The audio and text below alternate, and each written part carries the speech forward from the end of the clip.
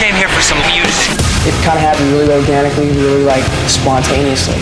It's not just going in there and making a noise, folks. The Classic Rock Files with Kelly Parker.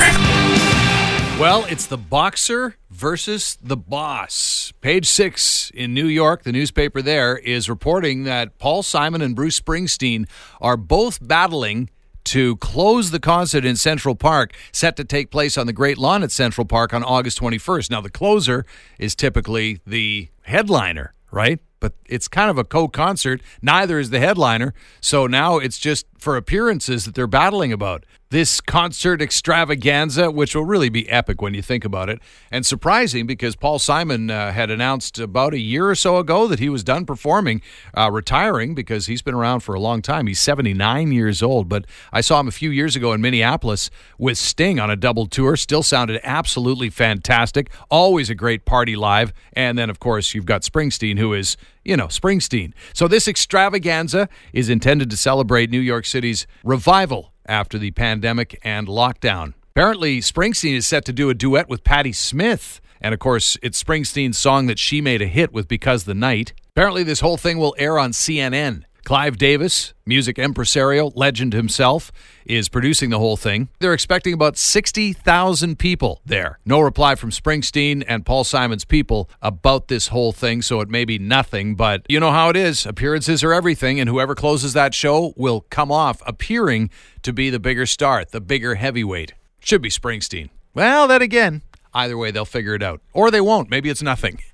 Jim Morrison, in this Golden Age of Rock documentary, set to be the subject of a new documentary. It doesn't have a title yet. It's being developed by the Morrison Estate and Jam Incorporated. The CEO of Jam says Jim Morrison has been known as the leather trousers clad. That's not a rock and roll word, trousers. In any case, clad rock star, the Greek god, handsome, amazing singer, shaman, and performer. But he was a polymath. He was a poet and a writer and a filmmaker long before he ever thought about music. This documentary will mark the first to focus solely on Jim Morrison as opposed to Morrison within the Doors.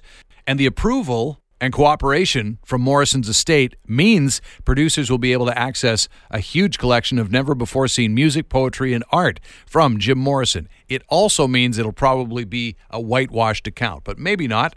So still in the early stages. Eventually that one will come out. Look forward to it. Speaking of the Doors, there's always been mystery around the Doors. Maybe some of that fog of mystery will be lifted with Robbie Krieger, notoriously quiet guitarist. He's ready to set the record straight.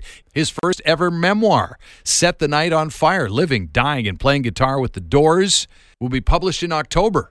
The press release for the book says Krieger will take readers back to where it all happened, the pawn shop, where he bought his first guitar, the jail cell he was tossed into after a drug bust when he was a teenager, back to his parents' living room, where his first songwriting happened with Jim Morrison, the empty bars and backyard parties where the Doors played their first awkward gigs, the studios where their iconic songs were recorded, and the many venues where concerts erupted into historic riots. He'll also apparently get very, very dark with this whole thing. He goes into detail about his life's most difficult struggles, drug addiction, his twin brother's mental breakdown, his own battle with cancer. Set the Night on Fire, available for pre-order now, released in October. That is the Classic Rock Files.